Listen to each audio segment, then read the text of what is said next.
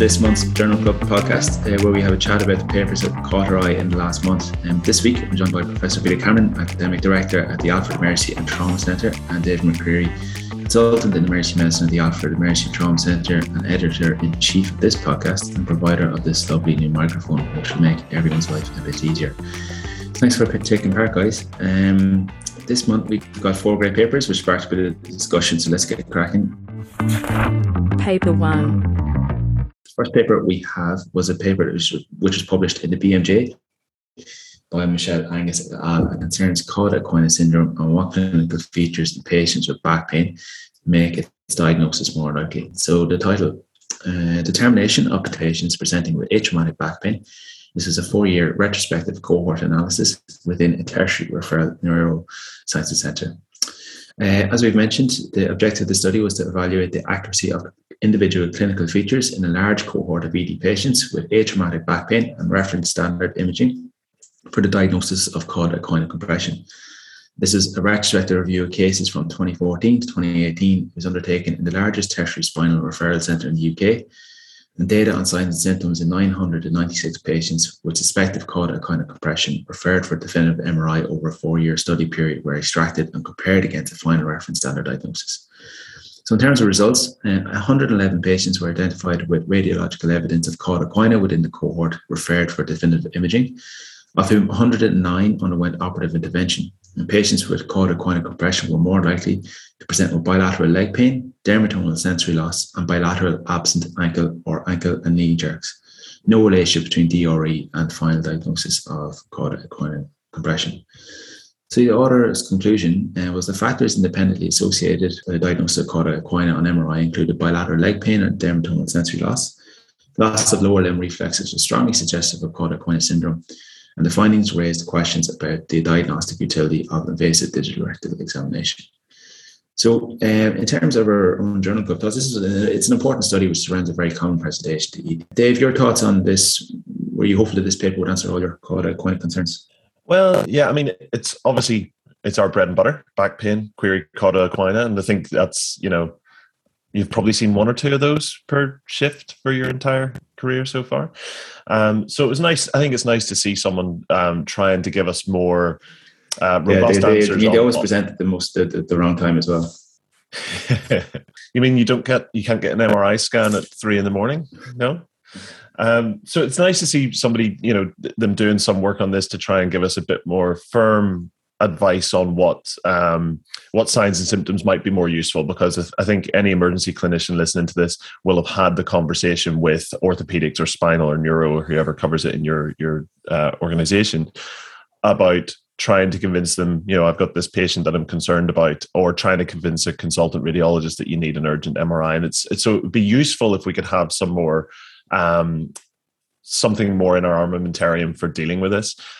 This probably doesn't quite cover that, and I'm sure Peter has even stronger opinions on that, as I'm sure we'll find out shortly, because obviously they're starting from the gold standard. They're starting from, they know the patients had Cauda-Equina, and then they're looking back and seeing what was, what things they found and what the patients had. But I think that's somewhere that you have to start, and I think that's what they did here. And so they've given us some useful information. I don't think it's necessarily going to be practice changing, or at least not immediately so. But there's some useful information. They show us what are maybe more profound red flags than others, and then they put this nice question mark over the digital rectal exam that was a big discussion point in Journal Club as well. And Peter, like Dave mentioned, there's a few weaknesses here. Where does this paper fall down for you? Yeah, I think the point is that they've started at the end, whereas as emergency physicians, we start at the start. And so when you're in fast track and you see some guy with atraumatic back pain, you've got thousands of them, and then you've got one guy who's got Cauda-Equina. So the question is how you find the needle in the haystack. There's a number of issues with this paper. They actually excluded all the interesting patients. So they only included lumbar. They excluded infection, trauma, and malignancy. Now, they're the 3 things that I really worry me. And look, doing medico-legal reports, they're the 3 things that we miss in amongst all the hay. And so, yeah, it is it's a very select group of patients. The other thing to remember, this was those that were referred to an MRI in a regional centre. So they've been referred from all over the place to the regional centre, and finally we've organised an MRI. So all those doctors out there looking at people with back pain, they've seen thousands of people, and then we've got this small group. So that's always dangerous when you're trying to make decision rules around who you should image or treat or whatever. So they've got 111 patients with cauda equina. Now, if you look at the things they've come up with, bilateral leg pain, I reckon I've seen quite a lot of people with bilateral leg pain who haven't got cauda equina. I reckon I've seen even more with dermatomal sensory loss due to their, L1 nerve root or whatever. I know they've got a small disc protrusion pressing on that L1. Does that mean they've got cauda equina? And then there was a univariate association with weakness, which fell out when they did multivariate. And then there's this bilateral absent ankle jerks, which, you get fat people and people who are got peripheral neuropathies and all sorts of things. You look at the great unwashed that turn up in fast track and you think, ankle jerks. And so, yes, they're all things that, would push you a bit further one way or the other. But it's not all that, sort of useful in my mind. I guess reaffirming that rectal examinations are probably a waste of time unless you're looking for a rectal cancer is fine. But where do we go with this? One other minor thing, this is not the BMJ, this is the Emergency Medicine Journal published by the BMJ. So it's a fairly low-ranked journal, and it's probably that way because of the methodology. I hate to be harsh. See, maybe it's just Peter's more cynical than me, but I think this is any evidence, as long as you're using it right, is useful. And I think they've actually, they've done a really good effort, because if they'd done it the other way around, we'd be complaining that the numbers were too diluted by just looking at back pain patients and there weren't enough gold standard diagnosis, or we'd be saying that they included the cancers and the traumas and that, and what we're interested in is our traumatic back pains, because I think the query cancers and the query infections, they're probably a little bit easier because they've already pushed your dial. Your pretest probability has already gone up high enough that you want to investigate them more. I think are just traumatic back pains are the ones that we're more worried about. But I suppose the question is, did they exclude these ones after the MRI had found those findings? And if they were excluded after the fact, then yeah, that's an issue.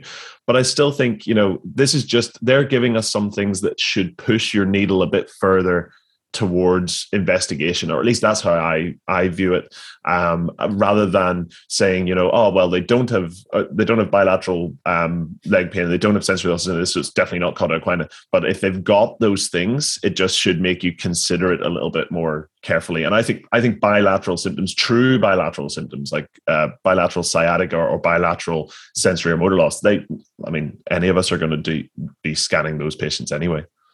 I think if they got bilateral leg weakness with sensory loss, you're going to do an MRI. They're the easy ones. It's the people with nondescript sort of symptoms, which are very common in this group. And as I say, the main medico-legal problems we have are actually with the missed infections and missed cancers. And it would be interesting. It's not clear from the article whether it was a retrospective exclusion or a prospective exclusion of people with those problems.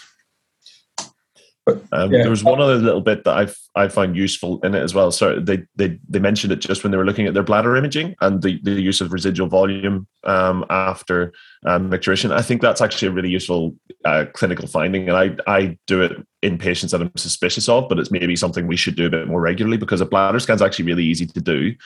And you can then, again, something else that might push your needle one way or the other is whether they've got the complete voiding, because that might be one of those early signs. It's easy for us to pick up. It's low hanging fruit. So it was buried in the paper. It wasn't mentioned lots in the conclusion. I just thought that was quite useful.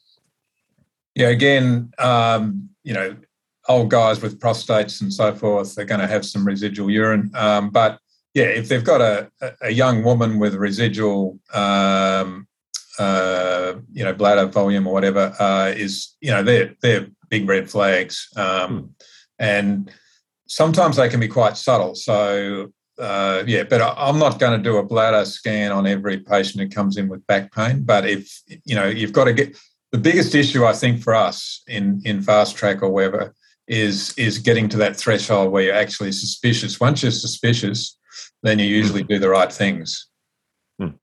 Everything to me is getting yourself more suspicious or less suspicious. If you can get yourself below that criteria where you don't need to do anything, you're done. If you get yourself above a criteria, then it's great. I can go hammer and tongs to get the investigation done. It's just trying to get yourself out of that grey area that's the problem. And this might help a little bit with that. Yeah, the brand presentations aren't the issue here. I thought the key message was the absence of perineal signs weren't the reason, or should not be a reason, not to perform an MRI scan. So trainees, clinicians should not solely rely on the presence or absence of specific clinical symptoms to rule out cauda equina. So it comes down to a constellation of findings to make the diagnosis more likely, which is probably what we're doing already. So it's not going to change practice massively, but in terms of DRE, I thought it was an interesting finding. Well, sorry, the perineal. See, I don't do a PR, but I do test for perineal sensation, and I ask them about it because I think that's a fairly specific finding, and in a number of cases been quite useful. So I think we shouldn't confuse DRE with perineal examination. In terms of anal tone, you're checking? Not so much anal tone as just basically S2-3 sensory loss. Paper 2. The second paper we had to chat about was steroids in COVID. This was a paper which was published in JAMA by Munch et al. So the title, effective 12 milligrams versus 6 milligrams of dexamethasone on a number of days alive without life support in adults with COVID-19 and severe hypoxemia, the COVID steroid 2 randomized trial. The primary outcome was a number of days alive without life support, invasive mechanical ventilation, circulatory support, or kidney replacement therapy at 28 days after randomization. Secondary outcomes were the number of days alive without life support at 90 days, the number of days alive out of hospital at 90 days, mortality at 20 days and at 90 days, and the number of patients with one or more serious adverse reactions at 28 days.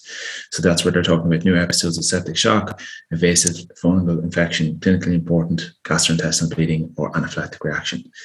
So their findings in this randomized trial that included about 1,000 patients with COVID-19 and severe hypoxemia, treatment with 12 milligrams of dex resulted in 22 days alive without life support at 28 days, compared with 20.5 days in those receiving 6 milligrams of dex. That the difference was not statistically significant. Yeah, so I'll just run through the secondary outcomes results quickly. Mortality at 28 days was 27.1% in the 12 milligrams of dex group versus 32.3% in the 6 milligrams of dex group. Mortality at 90 days was 32.0% in the 12 milligrams of dex group versus 37.7% in the 6 milligram of dex group.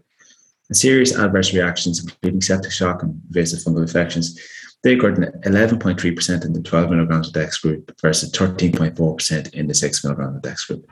All of those confidence intervals crossed 1 here, indicating no difference between the groups. So the author's conclusion, among patients with COVID-19 and severe hypoxemia, 12 milligrams of dex compared with 6 milligrams of dex did not result in statistically significant more days alive without life support at 28 days. However, the trial here may have been underpowered to identify a significant difference. So they've an unlikely band of countries here: Denmark, Sweden, India, and Switzerland. No significant findings or likely change to our practice, and further confirmation that we're probably doing the right thing for our patients. Did you take anything from this paper? Yeah, and I mean, I know Peter's quite hardline when it comes to trends versus it is or it isn't significant. So again, I look forward to battle commencing. But certainly, a lot of the numbers there, they're very much trending towards a benefit of 12 milligrams of Dex. Now, one of the things we did discuss in the Journal Club is that they're a slightly different cohort to what we have at the Alfred in terms of who we're giving steroids to. I think the main thing being that these patients were on 10 litres or more oxygen before they were getting the steroids, whereas we give it to, correct me if I'm wrong, anybody with an oxygen requirement. So it's slightly different, and so it's not necessarily directly applicable to our practice because of that. But certainly a lot of the trends there are, the confidence interval literally touches zero. So worst case scenario is there's zero difference, but it's more likely that there's some difference in their primary outcome. And their secondary outcomes all trended towards the DEX as well. And when it comes to applying something that's just identified from a trend that might just be under par study, I kind of look at how risky the treatment is, and it's 12 milligrams of Dex versus 6. It's probably not that dangerous a thing to do. It's not an expensive thing to do. So there's maybe room for it. What I couldn't understand, and what I would, like the clever person on the call to tell me about, is why the 12 milligrams had a lower incidence of serious adverse events. Peter's trying to work out who I think the more clever person on the call is. This is an interesting study in that there's biologic plausibility for a higher dose, in terms of maxing out the receptors and so forth. The primary outcome, I think, is a good one and is used more and more in intensive care studies, days alive without life support at 28 days or 90 days.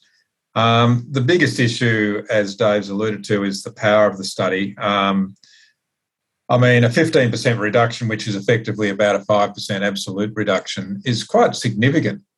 Like if you happen to be one of those patients and, you've got a 30% versus a 35%, I'd take the extra steroid, especially as Dave's implying that the side effect profile doesn't seem to be worse. It may even be better.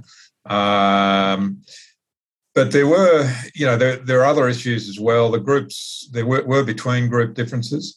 And the other thing I think that Dave didn't discuss was the use of other agents like the MABs and the NIBs and so forth. So there's a significant number of people who actually got other disease-modifying drugs, which may have impacted on the effectiveness, in inverted commas, of the steroid. So it's a pity they just didn't go that extra couple of yards and make it a 1,500-person study or whatever, and power it a little bit better, because we're sort of left with a feeling of early withdrawal. It's not a good feeling. So if I was the patient, would I have the extra 12? I think it's just an inconclusive study. I would have to go back to as Dave says, the harm and the biologic plausibility. This study doesn't actually answer the question of a small difference. It does answer the question of a big difference. How does that sound? Yeah, that sounds pretty clever. It's almost like you do this for a job or something.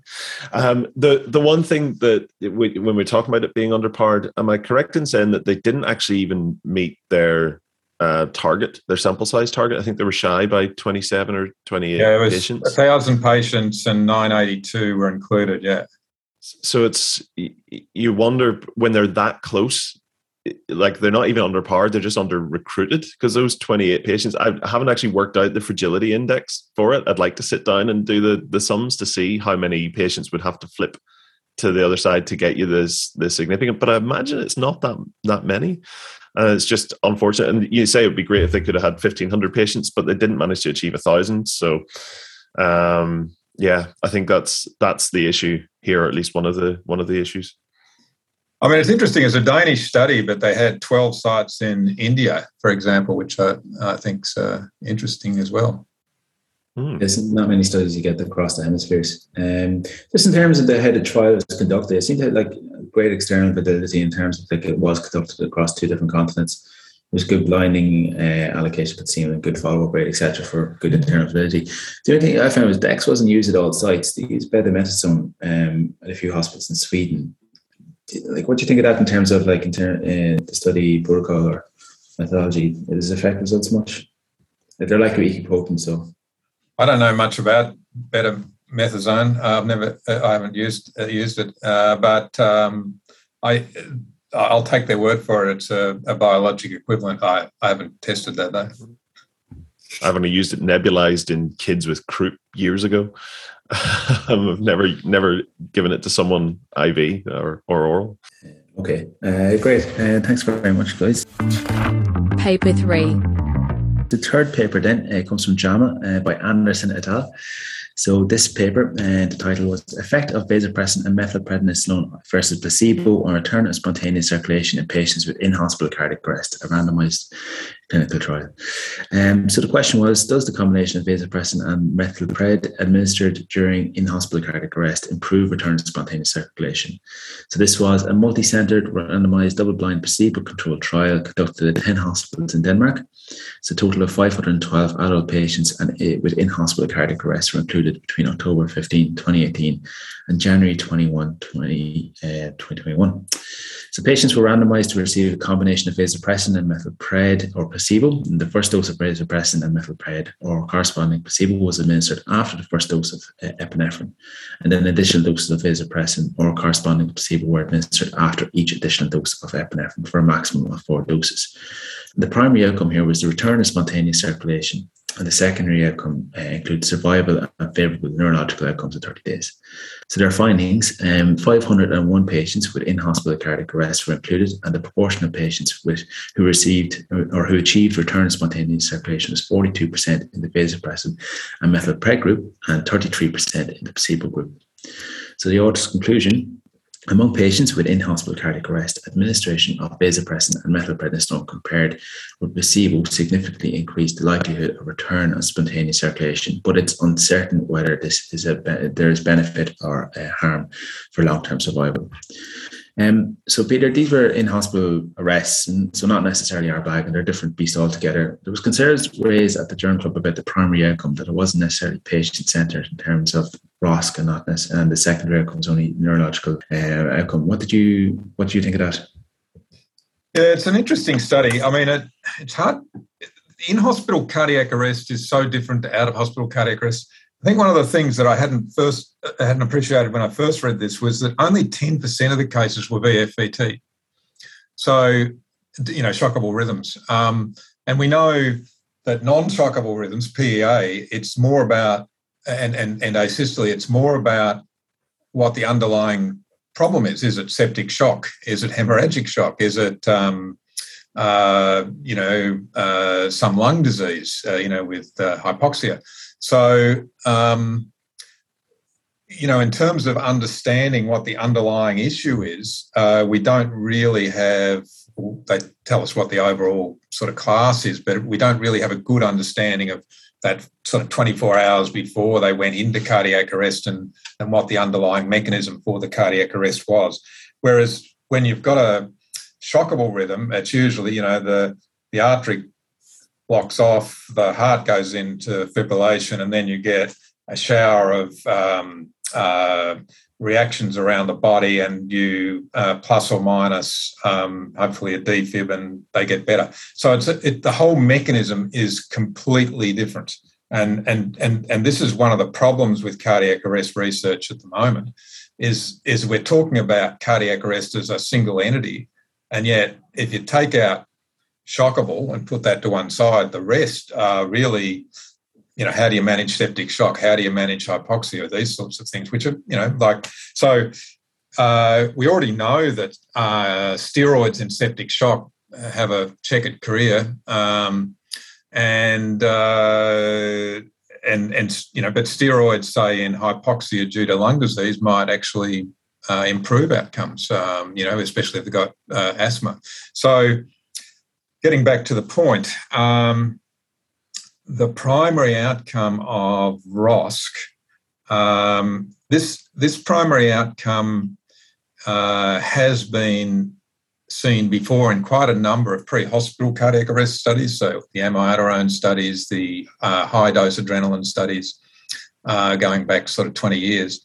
And what we found was it was great in terms of getting people to the point of getting a circulation, but it didn't result in improvement in outcomes leaving hospital, probably because the underlying mechanism or behind the arrest wasn't resolved, but we don't know that.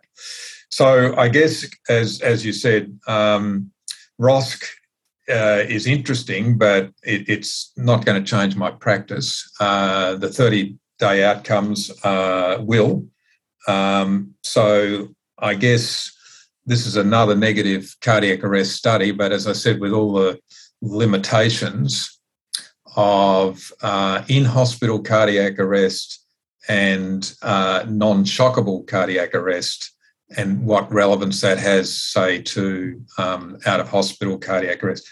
There's a guy, Spiros Menzolopoulos from Greece, who's studied steroids ad nauseum, and it's probably the world expert on this. And his most recent work suggests that the steroids probably don't make a difference. But again, with the same group of in-hospital cardiac arrests. So it's an interesting area, but at this point, it's not going to change practice. So I think the first thing, though, hats off to them, because I think doing any cardiac arrest study is difficult. Doing an in-hospital cardiac arrest study involving ward-based care and all that, even more difficult. I think so. Hats off to them for that. And my first reaction in the Journal Club as well was, do we really care about ROSC? Because that's not really what we're looking at. But then when I took another look at it, it's like the power involved if you want to look at survival is ridiculous. So they had 500 patients? Yeah, 500. 500 patients. The Paramedic 2 study in the UK, which was the pre-hospital adrenaline versus placebo, that was 8,000 patients because they were looking for a 30-day mortality benefit. And that's because ROSC is more common than 30-day survival in cardiac arrest.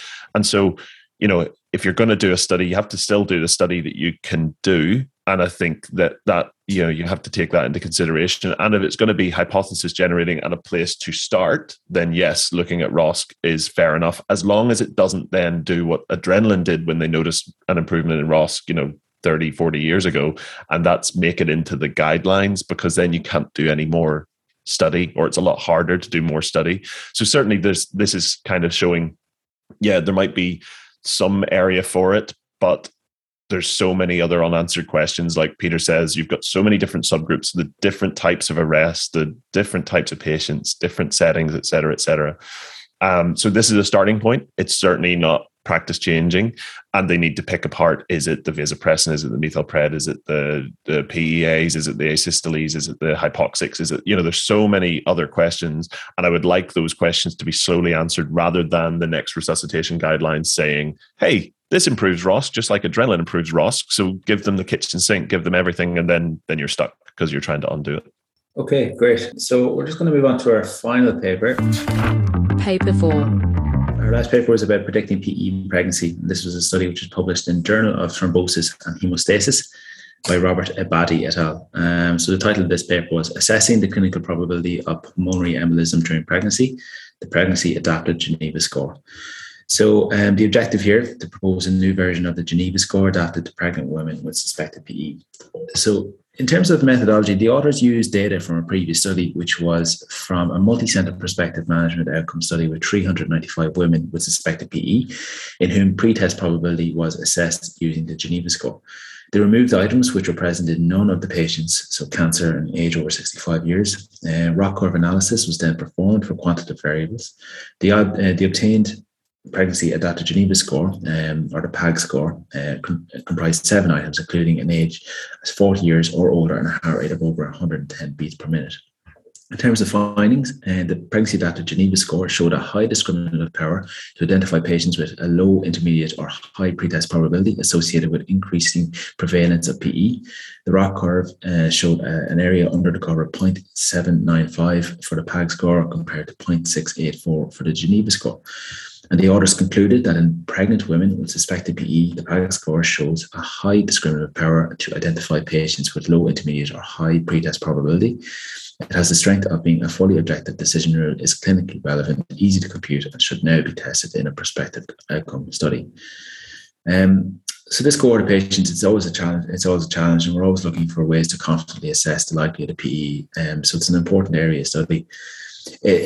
Peter, in Journal Club, the absence of clinical gestalt was noted from the scoring system. Is this something that you would have liked to see in this particular adapted score?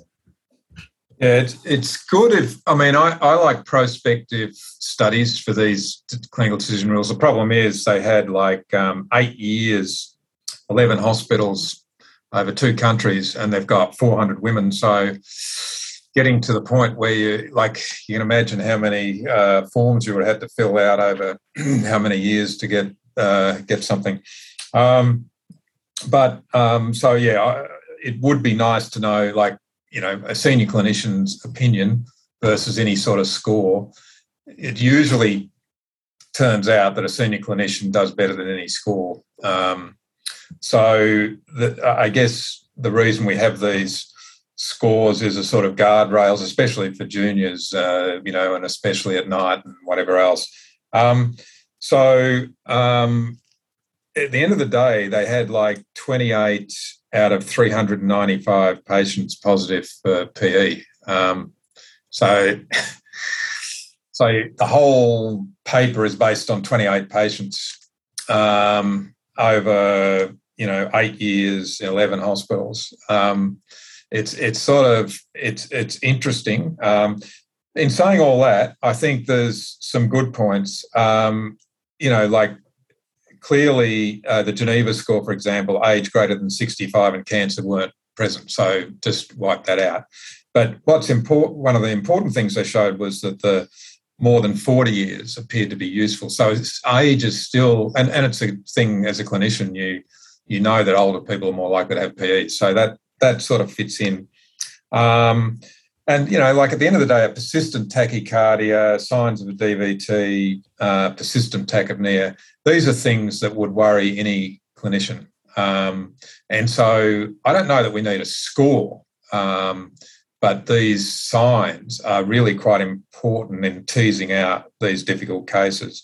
And I think the other thing that was sort of buried in amongst the writing, but you don't have to do CTPA if they've got a DVT, and a significant number of them had a DVT, which means you just stop there, which is good. Our protocol at the Alfred involves doing a perfusion, not a ventilation perfusion, but perfusion scan in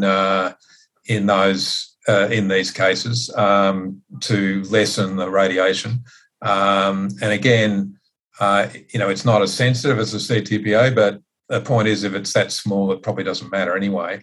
So, again, slight differences in practice. It's sort of an interesting study, but it probably wouldn't alter my practice. It may be helpful in terms of just confirming some guardrails for a junior in terms of, you should never ignore persistent tachycardia. You shouldn't, obviously if they're hypoxic or something, that's relatively easy, but, you can easily do a compression ultrasound. These are things that are red flags and easy guides for someone to do in the emergency department, even after hours. Dave, fair warning.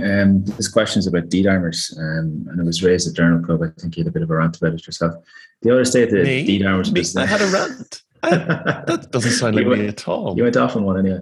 The other state that D-dimer was negative more often in the first, second, and the third trimester, but was still clinically useful, and they ruled out disease in about 11.7% of the patients. It's not great, but it's not nothing. Discuss. So I'm trying to remember exactly what my rant was on the day, because I've got many D-dimer rants. I think the thing with D-dimer in pregnancy, it actually is, well, D-dimer in general, so we're going to go to my D-dimer rant in general. It's actually a really good test. D-dimer itself is a really good test. It's the doctors that are crap. And we need to learn how to use not necessarily this score, but all the other scores and our clinical gestalt in whatever way we want to decide whether or not we want to do the D-dimer. I think that's the thing. Is if the D-dimer is the thing between you and doing a scan, and that's the only thing between you and doing a scan, that's when the D-dimer should be done. That's what it's for. And I think with it, there's definitely trends towards us using it for pregnant women, as long as you know what you're doing. And there's several studies that look at using it in a variety of different ways, whether it's the years study or whether it's some of the trimester adjusted D-dimer stuff that I think Jeff Klein had done. And so you can apply it to pregnancy because a negative result is helpful to you. It's, you know, so there's definitely a place for it. And it's whether or not you can apply it using this study. I think there was a couple of comments, aside from my D-dimer rant, there was a couple of comments I had on this study. I think actually it's actually really well written, if nothing else. Like they actually describe their process of coming up with this score really, really well. And if you've not previously read a clinical decision aid forming kind of study, it's actually really worth a read for that, and the way they compare it to the previous stuff and the way they clearly mark out their logistics. I think it's good from a geeky medical writing side of things. It's worth a read. And just on Peter's comment about the number of PEs that they found, I mean, that's kind of what we get in these pregnancy papers, because we were talking about how difficult it is to study cardiac arrest before. Studying pregnancy, really difficult as well, particularly when you're looking for this gold standard diagnosis. And actually the pregnancy adjusted years one from the New England Journal, they only had 20 patients with a positive PE finding. And again, it wasn't necessarily a practice changing one, but it got an awful lot of traction. And it is something that I would use in the right patient, or at least to guide decision making with a patient. So that was based on very few positives as well. You just kind of have to take it into consideration about how the study was done. Is it applicable to your normal patient cohort? I think this one isn't directly applicable, but I think it needs a prospective validation study so that we can see how useful it is. But that's going to be difficult to do because pregnant patients are difficult to study. I'm with Peter though in that there's more to it than these decision rules. You should be able to use your own gestalt and see that, but these papers aren't being written for the Peter Camerons of the world. They're being written for the new ED Reg who's still finding their feet, still developing their gestalt. And the good thing about the Geneva Score and then this adaptation of the Geneva Score is that it doesn't rely on that. It's a very objective measure, whereas the Wells criteria and even the PERT rule, etc., they all rely on clinical gestalt to say whether something's low risk or not. And so if you want to take that out of the equation, have a very objective thing to document, this sort of score has potential. There, I got away from my D-dimer rant and gave you something else as well. Great. Just in terms of like a refresher for trainees coming through, it was receiver operating characteristic. It's a useful tool for evaluating the performance of diagnostic tests and more generally for evaluating the accuracy of a statistical model. And then the area under the curve is an overall summary of diagnostic accuracy. So when an area under the curve equals 0.5, when the ROC curve corresponds to random chance, and 1 for perfect accuracy. So in rare occasions, the estimated area under curve is less than 0.5, indicating that the test does worse than chance. So with this area under curve of 0.795 compared to 0.684, it's not great, but it's better. Well, 0.8 is regarded as good. You know, that's category. But in reality, it's when you're dealing with 20 people coming in a day with chest pain, it does mean you're going to miss a few. And you only have to miss one to be a bad doctor. So like personally, ROC curve with an area, ROC with an area under the curve of 0.8 or 0.85 is nice, but it's sort of like, the temperature. You got to put it in the context and think about what, just because it's good, in inverted commas, doesn't mean that it rules it in or rules it out. Yeah, I think the first of all, the way I think of ROC versus the area under the curve when you're reading it in papers, ROC is kind of telling me how good this test is that they're assessing, and then the area under the curve is good for comparing different tests. That's kind of the way I look at it. But also with the ROC, they're generally, the ROC is just giving you the point where sensitivity and specificity balance out the best. But then when you're applying it into clinical practice and when you're deciding how to use the test, you can then go up the curve and you can use it to decide your sensitivity cutoff mark, and you trade off your specificity for that. So that's where it's quite useful as well. And again, if you've not really read much into those, the sort of early D-dimer studies are a very good way to get your head around that, because if you look at the ROC curve for D-dimer, that's not where our cutoff is to get to that less than 2% chance of a VTE. You go right up the curve to a higher point where the sensitivity drops down to, or the specificity drops down to like 56% or thereabouts. So that's the way I think of ROC. And it's just something to get your head around whenever you're reading these papers. Okay, thanks very much for your comments for today, guys. That was really good. We're going to wrap it up there, and thanks for listening.